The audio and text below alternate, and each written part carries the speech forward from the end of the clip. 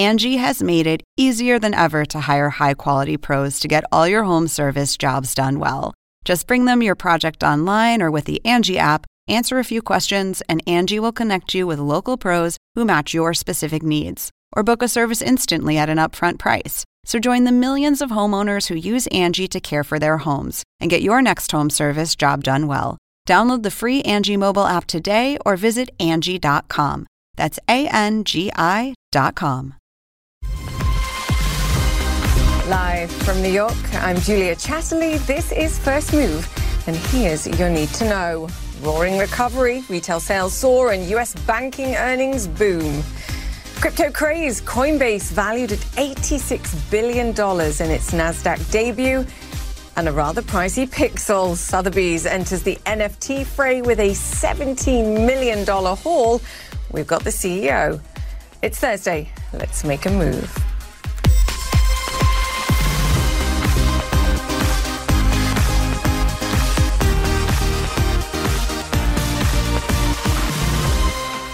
Welcome once again to First Move. Fantastic to have you with us for another jam-packed show. Coming up this hour, the latest on crypto's come-out moment with Coinbase's explosive gains on its first day of trade. As I mentioned, its valuation now dwarfing the valuation of the NASDAQ exchange that it trades on. We'll discuss shortly. Plus, more bank blowouts. Citigroup and Bank of America announcing stellar Q1 results. Citi's new CEO, Jane Fraser, hitting the ground running too, announcing a massive global consumer banking retrenchment. All this amid a very strong batch of US economic data too. Retail sales spiking near 10% in March, fueled by the arrival of those $1,400 stimulus checks, and perhaps more importantly, the lowest reading since the pandemic began for US jobless claims, still rising, let's be clear, by some 576,000 claims last week, but a clear sign perhaps that the economy is beginning that process of healing overall. US futures reacting positively to this explosion of information and data. Europe also higher, as you can see, the German DAX hitting fresh records this session. We are well and truly bringing it back to fundamentals this Thursday, and banking on a more positive post-pandemic outlook, fingers crossed. Let's get to the drivers. Paul and Monica joins me now. Paul, walk us through some of these banking earnings, very much tied to what we're seeing in terms of the economic data front. We've got loan reserve releases, which are helping here, but strong performance in investment banking once again. Exactly. I mean, we talked about this yesterday with JP Morgan Chase and Goldman Sachs. Obviously, the trading arms, particularly for Bank of America, really helping fuel some of these strong numbers, but also Bank of America and Citi releasing those loan reserves, just like JP Morgan Chase and Wells yesterday, a reflection that the worst case fears that these banks had about what COVID-19 would do to the American economy and the American consumer and those loans, they did not come to pass. So that's why you're seeing banks releasing those loan reserves. That's helping to boost profits. And as you pointed out, I mean, Citi CEO Jane Fraser, a nice start for her in her first official earnings release as the chief of this company. Yeah, talk about what's going on there, because this is a whopping retrenchment. This is her moment to kitchen sink if she wants to. And it does look like what we're seeing is a pullback on some of their operations in Asia and also Europe too. Exactly. I mean, I think when you look at Citigroup over the years, this has been a bank that is known in the U.S. as being one that has the most global tentacles, if you will. And I think they're starting to chop some of those off. Fraser realizing that maybe the company only needs to be in some areas where you have affluent consumers. As she put it in the earnings release, they're doubling down on wealth. So while they're pulling back in many markets, they're not going to do so in places like London and Hong Kong and the UAE, global wealth centers. So I think that's going to be fascinating to watch as Citi evolves going forward. I think they're really going to focus a lot on the U.S. core franchise. They're not going to give up on the affluent parts of the world, but they are pulling back in many other markets where, you know, they might not be able to really sell as many investment products to those consumers. And very quickly on these guys, what about the lending outlook? Because that was what came through from JP Morgan as well, some cautiousness over just what kind of pickup we see, whether it's commercial lending or personal consumer lending. What did these guys have to say on that? Yeah, but lending is obviously still a bit of a concern because you had that pickup in rates in the first quarter. But most of the bank executives at Citi and B of A, again, stressing the fact that rates still remain low historically, and you have all this stimulus coming in, a better U.S. economy, that should increase demand for loans, even if those loans are slightly more expensive than they were during the darkest days of the COVID-19 recession. Yes. Paul and Monica, thank you for your analysis this morning. Let's move on. Coinbase enjoying a wild debut on the Nasdaq Wednesday. The crypto exchange had an initial valuation of nearly $100 billion. Just to be clear, that's more than the oil giant BP, but it did pull back a bit to close with a mere valuation of around $86 billion. Claire Sebastian joins me now. I'm sneakily smiling as I'm using those words. That is 10 times the last valuation that it got in the private market when it was raising money, Claire. I mean, these are monster numbers. And the crypto community, I think, smiling with glee this morning. Yeah, it was a glittering debut, Julia, by any estimation. Came out of the gate very hot at $381. That was a 30% premium on the reference price of $250 that we got from the Nasdaq. At one point, it reached almost $430. So an enormous amount of range within the trading as well yesterday. But as you say, it fell back to around 328 at the close, giving it a valuation of almost $86 billion. Up again, I will say, about 6% pre-market this morning. So the exuberance is not fading. But one thing I wanted to look at, Julia, is did we see any kind of halo effect around other crypto-exposed stocks? We've seen a lot of adoption, of course, in the last 12 months, the likes of Square, PayPal, Tesla, MicroStrategy, which is the business intelligence software company that owns a lot of Bitcoin. There was no halo effect. Those stocks pulled back fairly significantly in some cases, perhaps because they've seen a big run up, perhaps because Bitcoin also pulled back a little bit yesterday, as did Ethereum. But I think from that, you can see that there is still a lot of volatility in the space, a lot of linkage between the price of these stocks and the price of Bitcoin. And that is certainly something to watch going forward when it comes to Coinbase. That's interesting. The MicroStrategy one is interesting, I think, mostly because if you were buying into MicroStrategy because it was a way to get crypto exposure via stocks, then Coinbase arguably provides diversification potential here. So perhaps that's what's going on there. Just for now, direct listings, though, the key here is that there's no lockup period either. So I wonder how this performs going forward, Claire. A lot of exuberance on the day. Perhaps calmer heads prevail, particularly given it's tied to crypto. So what happens in digital assets, the likes of Bitcoin, Ether, will also, at least in the short to medium term, also drive the share price surely too. I think that's going to remain the key to how to understand this stock, Julia. I've been looking at some of the price targets. We've got one of 500 over the next 12 months, one of 600. So there is still a lot of upside. But I think the big question comes around what happens after that. We're clearly still in a bit of a Bitcoin and crypto bull run, and that will continue to drive Coinbase and other crypto exposed stocks. But is this a cyclical sort of cycle that we're in with these cryptocurrencies? Could we see another 2019 perhaps next year where they pull back, and that will then pull down some of these stocks? So I think when you invest in something like Coinbase, it really depends how long you want to be in there. If you take a long-term view in the future of cryptocurrencies, you might want to stick it out for a few years. But I think looking at today and looking at what we see in those other crypto-exposed stocks, it's still going to take a bit of a strong stomach. Yeah, I know what the crypto community think. You will have inflamed them with that 2019 comment. Wait till this hits social media. Claire Sebastian, thank you so much for that. All right, let's move on. Escalating tensions between the United States and Russia. The Biden administration imposing sanctions on Moscow in response to the alleged SolarWinds hack and election interference. Nick Robertson joins us with the details. Nick, great to have you with us. And actually, the Biden administration tackling that front on in this announcement. Just talk us through the announcement today and what it means in terms of sanctions and restrictions. Yeah, I think one of the things that it means, and I'm leading with this first before I get to that detail, is what we've just heard from the Russian Foreign Ministry saying that undoubtedly there will be a response from Russia. essentially sanctions will be met by sanctions. So what are we looking at here? Well, the Treasury's issued a directive that's going to prohibit U.S. financial institutions from being involved in ruble to non-ruble bonds. In essence, and you'll understand this much better than me, this is going to make it much harder for Russia to do business in dollars and get their hands on dollars, I guess is the shortest way of explaining it. When it comes to what's being done beyond that, 10 Russian officials from the embassy in Washington are being expelled. We're told some of those are intelligence officials. 6 tech companies are being sanctioned for their involvement in cyber hacking in SolarWinds. 16 individuals and 16 entities are being sanctioned for their involvement in trying to influence the 2020 elections.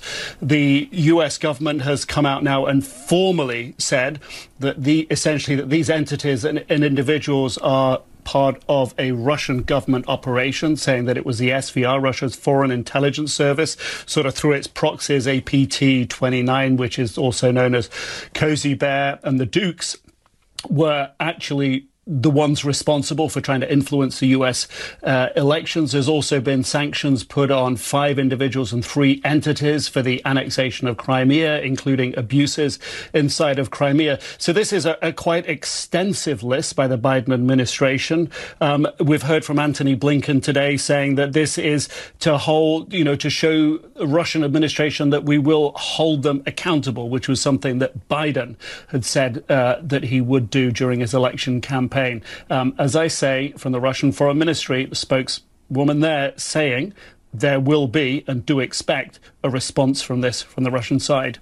Yeah, and we've literally just had it, Nick, as you've been speaking from the Russian Foreign Ministry. They held a media briefing in reaction to these US sanctions. The message here, Washington will pay the price for the degradation of relations. That's the message. Nick, what do you make of that? Perhaps no surprise.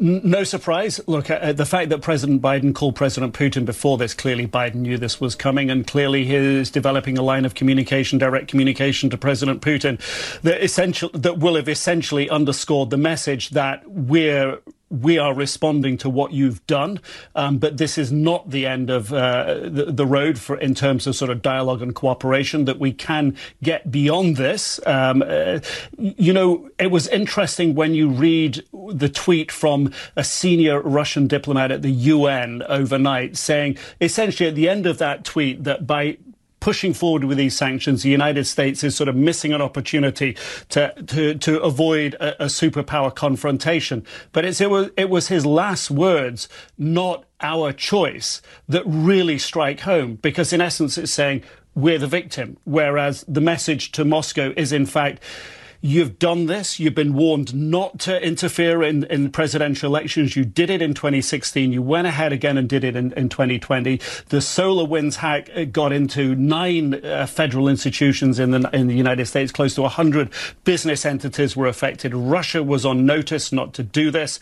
And this is the response that was essentially predictable, and Biden said that he would do. And this is the consistent message that Biden wants to send to President Putin. Step out of line, and we're going to respond. Don't think about how we'll respond, or if we'll respond, or what we'll do, or what we'll say. There will be a response, and this is it. Nick Robertson, great to have your context. Thank you for that. All right, let me bring you up to speed now with some of the other stories making headlines around the world. The US Secretary of State has made an unannounced visit to Afghanistan less than a day after President Joe Biden said he will withdraw troops from the country. A few moments ago, he reiterated the president's statement that the US will remain committed to Afghanistan. All of us, it's been a long journey to this moment. There is a great deal of work and planning to do in the months ahead to ensure that the withdrawal is responsible, deliberate, and safe.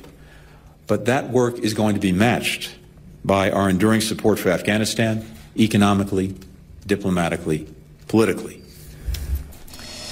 The European Medicines Agency is expected to issue a recommendation on the Johnson & Johnson vaccine next week.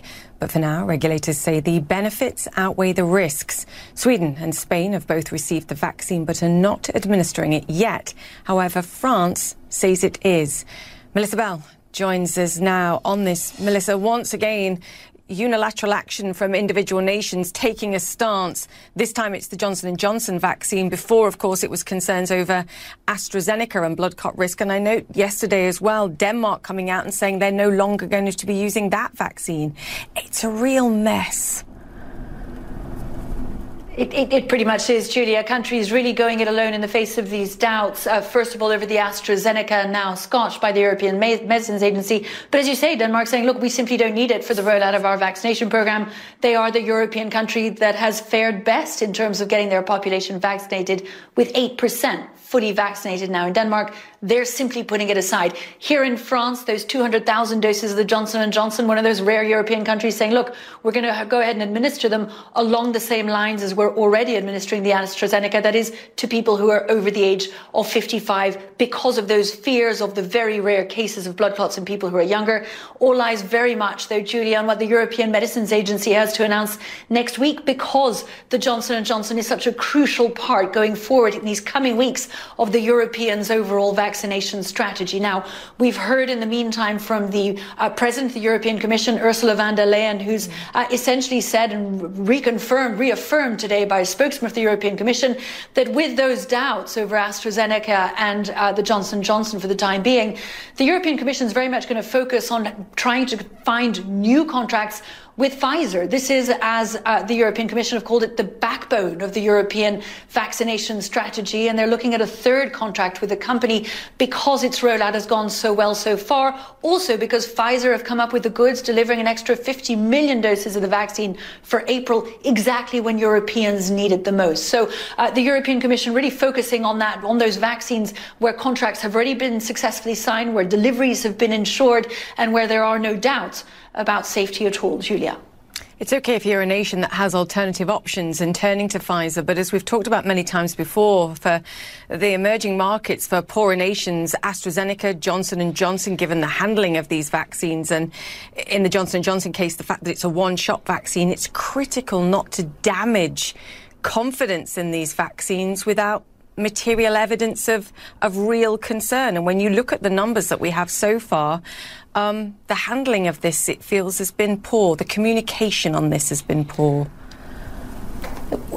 Communication, which was all the more important, Julia, in a part of the world that is famous for being vaccine hesitant. Here in Europe, it had been a concern even as these first vaccines became available. And of course, what we've seen is the changes, the contradictory advice, the changing advice on the AstraZeneca hasn't helped. And now, of course, these concerns over the Johnson & Johnson that may well be fixed by next week if the European Medicines Agency decides, as it did with the AstraZeneca, that the benefits outweigh the risks and that it can be delivered safely to Europeans. But in the meantime, there is the problem of vaccine hesitancy, and perhaps even more fundamentally, there is the problem of vaccine supplies. There were 360 million doses of vaccine expected here in Europe for the second quarter. Crucial vaccines, given how slow the vaccination rollouts have been so far, and given how difficult the COVID-19 figures continue to be in so many European countries. Of those 360 million, 200 million were of the Johnson & Johnson. Europe needed these vaccines. A pause in the rollout is catastrophic, not just for vaccine hesitancy, Julia, but actually physically for the supplies that are at the disposal of Europeans already. Such a great point. Melissa Bell, thank you so much for your insights there. Let's move on. India reported a record single-day rise in COVID-19 cases on Thursday. The 200,000 new cases are more than double the number reported in Brazil. Millions of Hindus are gathering for a month-long religious festival where they will bathe in the river Ganges and attend prayers.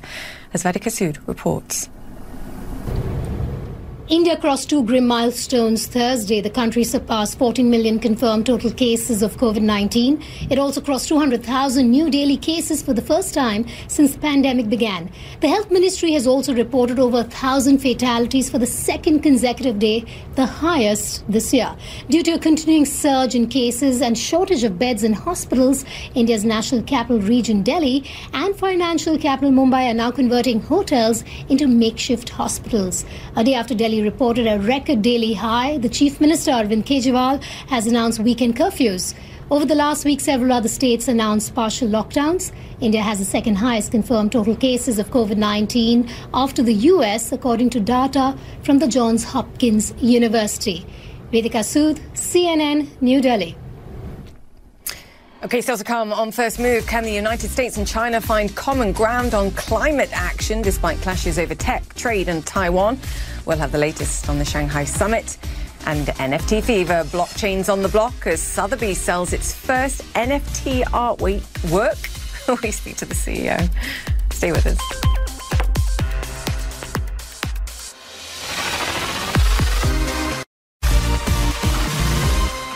Welcome back to First Move, and what a busy day it's been so far. Strong corporate earnings, strong US economic data, all that leading to strong futures. Tech set to bounce back by some, 1% here after a 1% pullback yesterday. Markets boosted by a better than expected read on US retail sales and the lowest rise in US jobless claims since the beginning of the pandemic. From the banks as well, Citigroup and Bank of America on track for early session gains after reporting earnings, with Citi outperforming up some 2.8%. Citigroup's new CEO, Jane Fraser, announcing a global consumer banking overhaul to help boost future profitability. Bank of America, meanwhile, announcing a $25 billion stock buyback program and releasing more than $2.5 billion set aside for bad loans, helping earnings more than double in the quarter. Joining us now, Brian Belsky, Managing Director and Chief Investment Strategist at BMO Capital Markets. Brian, great to have you with us. Let's talk macro and then we can talk some micro. The backdrop here in terms of recovery, strength in the US economy seems to be accelerating. It really is, Julia, and thank you so much for having us. We'd like to go back and remind investors really the formula for investing. Stocks lead earnings, which lead the economy. We had unprecedented moves in prices with respect to the stock market around the world in 2020 in both directions, Julia. That was followed, obviously, with a very sharp move in both directions in bond prices. Now we're seeing unprecedented earnings rebounds to the tune of 25 to 30% on a quarter-over-quarter basis with respect to the U.S. stock market. And then we think that's going to translate onto the last part of the equation, an unprecedented move in the economy. And we're starting to see incremental data on a weekly, monthly, and quarterly basis that is following suit with that. And I do believe that also just adds credence to what Chairman Powell from the Federal Reserve is saying in terms of its interest rate strategy going forward. And I know a lot has been talked about in terms of no interest rate increases in 2021, but we continue to believe that it's not going to be until 2023 until the Fed starts to become more aggressive with respect to its change in tone in terms of interest rates. Is that still the worry, though? The biggest worry that you hear from investors is what happens if the Fed starts to signal perhaps that they're going to move on rates, or even that we see these sort of jerky rises in interest rates from investors, no matter what the Fed's saying. That jerky rise comment, I think that's a technical term, but you're actually right. I think investors are reacting too much to the quote-unquote jerky rise in interest rates. And a little higher interest rates means a little inflation. A little inflation means pricing power. I think the problem, Julie, is that so many investors are too deep in the books in terms of academics and quantitative measures, and they maybe learned in business school that inflation is bad because they go back and look at the 70s and 80s. For all intents and purposes, inflation was squashed in 1982, and aside from some jerky moves in inflation in the last almost 40 years, we haven't had sustainable inflation for a while, and I think that's going to continue, especially with capitalization rates, cap-U rates, and how we become excessively efficient, and that's where technology comes in, and that's why technology as a sector is one of our three favorite sectors over the next 3 to 5 years, the other two being communication services and consumer discretionary. That jerky, by the way, comes from the Julia technical textbook, which clearly needs some dusting off and adjusting of language, but it works. Talk to me about what it means, because I know you have done the data analytics of what those movements higher means for stocks when you're looking at interest rates, and also what the performance is for the second year of a bull market run when you've had 1 year that's been so incredibly strong. And for stock market investors that are willing to buy and hold, it's positive news. It is positive news, and I'll go back and review with your viewers that we've been on record by saying U.S. stocks entered a 20-year bull market in 2009, and the reset of the bull market happened in March of 2020. And so the second half of the bull market is upon us. It looks much different than the first half, and so what the second half looks like is much more stock picking, much more fundamental. And what we've learned in our research going back at several other secular bull markets in the past, the second year following a big first year, which obviously last year was, can be quite positive. And I think too many investors right now are too set on trying to build out their framework in terms of being too short term with respect to calling the end of the bull market or a deep correction. No one should ever try to time the market. They should be an investor. And I think that's why U.S. stocks and Canadian stocks, by the way, are a close second in terms of the best assets in the world from an equity perspective. So investors should be compiling their assets and diversifying their assets on pullbacks and maintaining core positions with respect to U.S. stocks. We believe for the next 3 to 5 years are going to continue to lead. And what do you make of the Coinbase IPO? Some are calling it a come-out moment for crypto, that this is defining it now as an asset class of its own. Brian, what do you think? I'm not quite sure crypto is an asset class quite yet. I think it's an instrument. I'm a little worried from the momentum side of things just because of how markets have run. And so I think we can take a look at Bitcoin or crypto in general, Tesla, maybe some other names that have clearly been more GameStop, been more momentum than fundamentally driven. Remember, if you go back to 2017 and 2018, when supply dried up and demand, dried up significantly in crypto, prices fell. So we need to kind of endure a deeper correction, we think, in crypto before we kind of believe that it's a standalone asset class. I think it's too soon to say that it's an asset class. Interesting. Brian, great to have you with us as always. Brian Belsky, Managing Director and Chief Investment Strategist of BMO Capital Markets. The market opens next. Stay with us. Welcome back to First Move. US stocks are, as expected, on the rise in early trade, boosted by a second round of strong earnings from the US banking sector, as well as a fresh round of encouraging US economic data. US retail sales spiking by a greater than expected 9.8% for the month of March, and US jobless claims rising by 576,000 people last week. It's a bad number, let's be clear, but it is the lowest reading for those jobless claims since the US lockdowns began. Now, Coinbase also higher in early trade after rallying more than 30% on its Nasdaq debut yesterday. Bitcoin slightly higher, as you can see, just for a comparison point. Now, America's climate envoy is in Shanghai for high-level talks on global warming amid rising tensions with Beijing. Earlier, John Kerry met with his Chinese counterpart to find common ground between the world's two biggest carbon emitters. It's taking place as an unofficial US delegation is meeting with Taiwan's president to discuss China's military activities.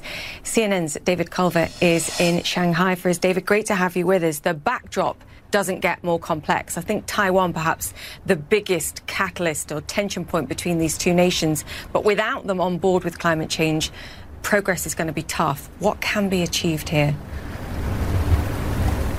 Julia, this really is a diplomatic dance that's playing out right now. And perhaps this is what could be the matter that distinguishes the Biden administration from its predecessor, the Trump administration, in that you have so many different issues, as you and I have talked about on many occasions, the rising tensions on so many different fronts. This might be the one issue, talking about combating climate change, that could actually be where the two countries agree. And that could benefit the rest of the world. Two sets of American diplomats, one group to Shanghai on the Chinese mainland, the other to the self-governed island of Taiwan, both visiting the same country, China's government would say. For the United States, it's more complicated than that. The U.S.-China relationship is quite fraught, but no issue is more dangerous than that of Taiwan, because it is the one issue that the two countries could go to war over. In Shanghai Thursday, John Kerry, President Joe Biden's climate envoy, engaging with China on what Washington insists is a, quote, freestanding issue. The fate of our planet not linked, the White House says, to the fate of Taiwan. That's where an unofficial delegation, including former U.S. Senator Chris Dodd, arrived Wednesday. We are here today at the request of my long-standing friend, President Joe Biden to reaffirm the U.S. commitment to this partnership. Thursday's meetings come just 1 month after high-level talks between Beijing and Washington broke down in Alaska.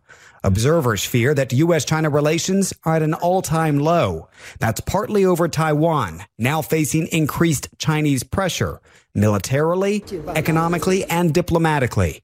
All designed by Beijing to nudge Taiwan and its people towards reunification and to prevent independence. I would also like to take this opportunity to thank the Biden administration for reiterating on numerous occasions the importance of peace and stability across the Taiwan Strait.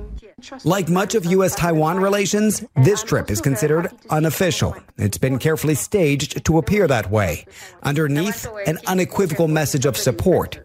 This administration will help you expand your international space and support your investments in self-defense. The Biden administration will also seek further deepening of our already robust economic ties. That help could make it harder to get Beijing to back Biden's climate agenda. China has already made stern representations to the U.S. side over its sending of personnel to Taiwan.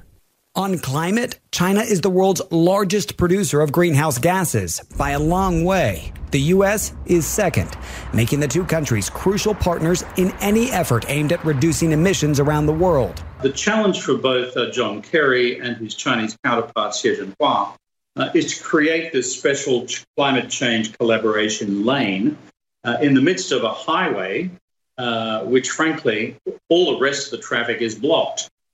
Or engaged in collisions. Whether he will be able to keep climate separate from sticking points like Taiwan remains to be seen. These high-level talks between John Kerry and his counterpart here in China, Xie Jinping, are playing out ahead of the Biden administration's planned climate summit. It's going to be a virtual one. It's happening on Earth Day and it's going to continue for 2 days. And some 40 world leaders, Julia, have been invited to attend, including China's leader. But it's not yet clear if President Xi Jinping will join. Meantime, Chinese state media is coming out with a strong message here. They are suggesting that this was an invite to the U.S. on China's behalf to bring John Kerry here to start these talks, and that it shows China's willingness to engage in how to combat climate change. And they're also pointing out, Julia, that China will not be forced, particularly by the U.S., into any certain direction here, that it's going to be based on cooperation, collaboration, and the two countries working together. As diplomatic dances go, David, a quick step for sure. David Culver there in Shanghai. Thank you. All right, coming up after the break, digital art. Would you pay $1.4 million for this? Well, someone did. The CEO of SolarWinds will explain the magic of monochrome after the break.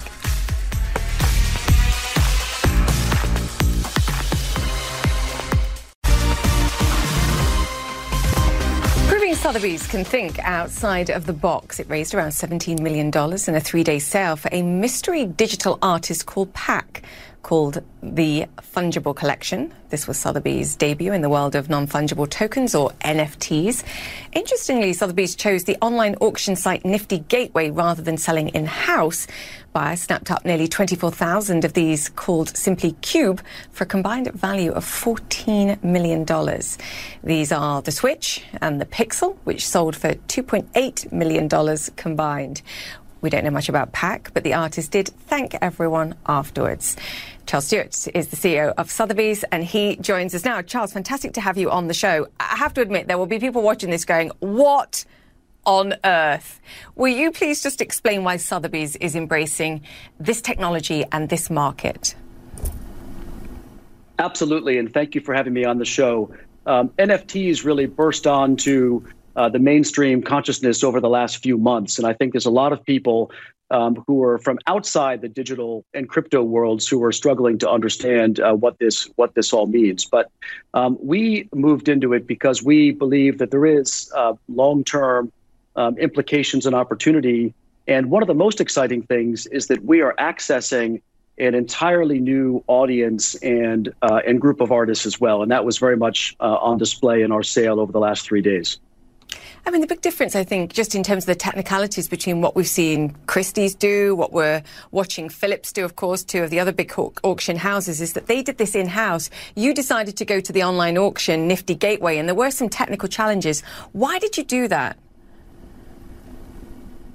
We decided to partner with Nifty because they are really a leader in this emerging space. They have all the tools to mint the wallet and payment features, and they're well established. So it was a natural partnership from our standpoint.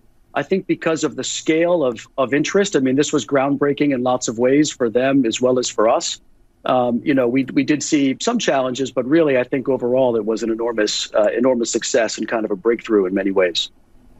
Who's buying the art, Charles? You said you're opening up a new market. Who's buying? Because even when I look at some of the art and the sales that were made, the pixel that Pack created, it was sort of two buyers, really. And I've heard from the industry people saying this is just a group of somewhere between 8 and 10 individuals that are snapping all this NFT art.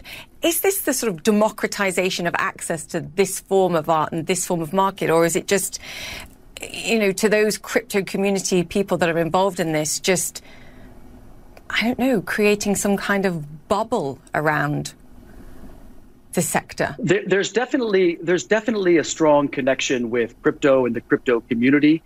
But I would tell you, across our 3 days of sales with these pack objects, we had over 3,000 participants in the sale. And of course, when you're talking about the 2 one-of-one works that sold for the higher values, ultimately, like most, you get down to a couple of determined bidders who are trying to win it. That was the case here as well. But actually, the overall level of engagement was enormous, and thousands of people paying close attention. Do you expect there to be a secondary market here where people sell this art on? Because that's one of the things we talk about with NFTs, this idea that you've enshrined ownership and you can sell this on, and then the artist itself gets a cut of the proceeds when it's sold on. Do you expect there to be a secondary market? There absolutely will be a secondary market for the units. We sold nearly 24,000 of these units. And so in the coming days, they will trade in the secondary market. I think the smart contract and blockchain technology is one of the most compelling and interesting aspects of innovation in this space. And that's got implications for how creators connect with their audiences. And obviously, the idea of creator co-economics is a really powerful element to the whole digital art and blockchain platform and experience. Where do you think it goes? Because for the traditional art market, and I speak to those who are part of that, they look at this and they go, I don't understand this. I don't know what it means. What is art if you can't hang it on your wall or appreciate it? They're sort of mind-boggled by what we're seeing here. And Charles, how do you explain it to those people, to those more traditional artists, to traditional buyers of art? Sure. Well, first of all, our business is, almost entirely in the physical art community, and that will continue to be the case for the foreseeable future. But I will say that we believe this new audience and community, who are large, it's a large community. They're passionate. They're engaged.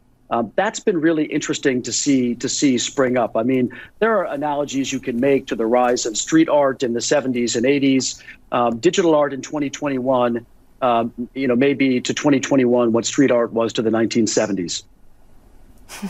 I think for the crypto community, it's a validation of the technology, to your point that you were saying about smart contracts. For artists, perhaps it's a validation of their craft. So it's in some way resetting the economics. Do you think going forward the answer perhaps for the Damien Hirsts, for the cause out there, to do physical art and to digitize that art and sell them together and just say, look, we're catering to whatever you want. You get both.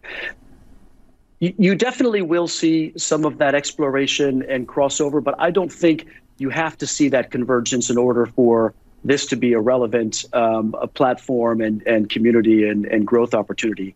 I will say that the blockchain and digital art has been around for years. It's only come onto our consciousness right now because of the inflow of money and attention And I think that's why there's so much attention being paid right now.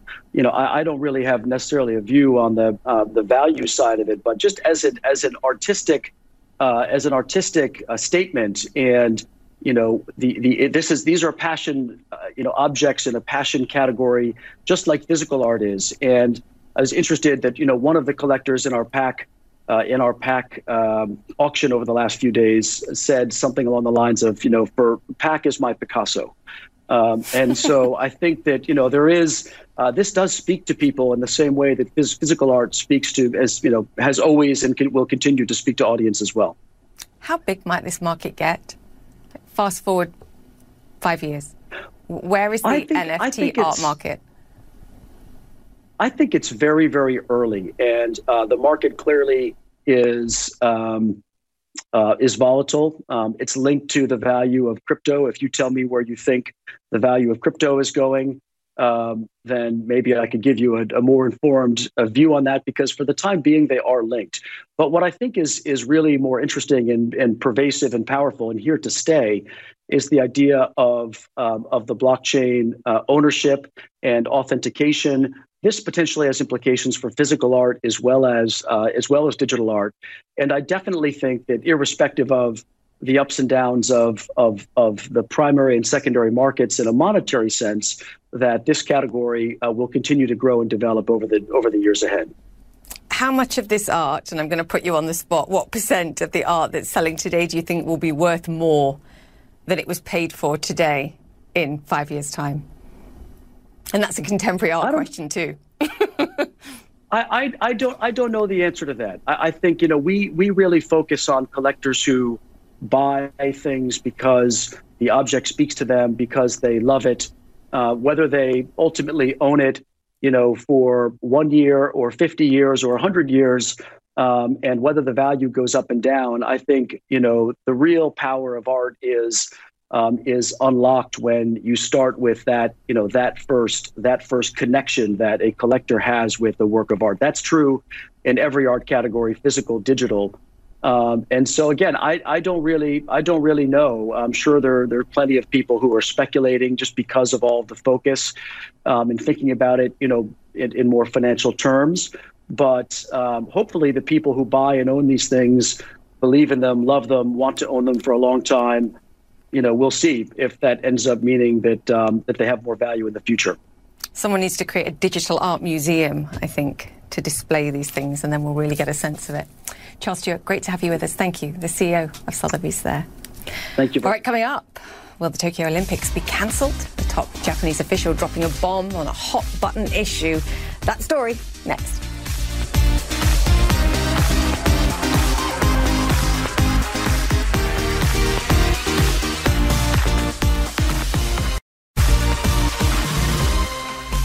Fresh controversy over the prospects for the Tokyo Olympics after a high-ranking Japanese official refused to rule out the possibility the Games will be cancelled. Selena Wang joins us live from Tokyo. Selena, great to have you with us. As we were discussing yesterday, kind of impossible to rule out the risk of cancellation here, but now this official walking back or clarifying, let's call it, those comments. Julia, that's right. I mean, first of all, it is extremely rare to have a Japanese government official publicly addressing the topic of canceling the Olympics. This is very much seen as a taboo topic that officials have been avoiding. And so Toshihiro Nikai, he is a very influential member of the Japanese government. He is the Secretary General of the ruling party. And he was asked in a local TV interview if it was a possibility that the Olympics could be canceled. And he said, of course, it's a possibility, even adding that, quote, what would be the point of an Olympics if it spreads the infection? And Julia, as we've been discussing, this is a very question that many people in Japan are asking. These games are extremely unfavorable among the Japanese public here as COVID continues to worsen in Japan. The country is struggling to contain this fourth wave, which many experts say are driven by new COVID variants. And as we talked about yesterday, less than 0.5% of the Japanese population is fully vaccinated. Now, you did have Nikai later watering down his comments, not totally walking them back, saying that he is still hopeful that the games go off successfully. But nonetheless, his comments did release a firestorm on social media. You had cancellation of the Olympics trending on Twitter after his comments came out. Julia? Yeah, I mean, it's really tough. It's tragic, all that work that's gone into it. But you have to be safe and secure, and that's the bottom line. Selena, if that was trending on social media, what are people saying about the likelihood that the games do, in fact, have to be cancelled, given the situation there? And do we have any sense of when that decision might ultimately be made? Well, Julia, nobody has any idea in terms of when this final decision could be made. Many were expecting that in March we would figure out if the final decision would be made, but we still have some basic details, such as how many spectators will be allowed in the venue that will be allowed, which yet to have been announced. But at this moment, what is clear, though, is that these comments from Nikai show that the situation here in Japan is snowballing. What he said is in contrast to the official statements we've been hearing from the Prime Minister, the Japanese government, from the International Olympic Committee, who thus far have only expressed complete confidence that these games are going to go ahead this summer. In fact, in response to these comments from Nikai, the Tokyo 2020 Organizing Committee said that they are still fully focused on planning these games. And you'll remember that very recently, the IOC said that there is no plan B when it comes to the Olympics. Now, it's definitely a rock and a hard place for the Tokyo Olympic team. Japan has spent billions of dollars on this. Sponsors have spent billions of dollars on this. Japan does not want to lose face, so we still have to wait and see. Julia? Yeah, it's a tragedy for whoever was dealing with this, and it just happens to be the Japanese. Selena Wang, thank you so much for that. Okay, that's it for the show. Thank you for watching. Stay safe. Connect the World with Becky Anderson is next. I'm Dr. Sanjay Gupta, host of the Chasing Life podcast. In honor of our 10th season, we want to hear from you. Leave us a message at 470-396-0832 and tell us how you chase life. It could be used on an upcoming episode.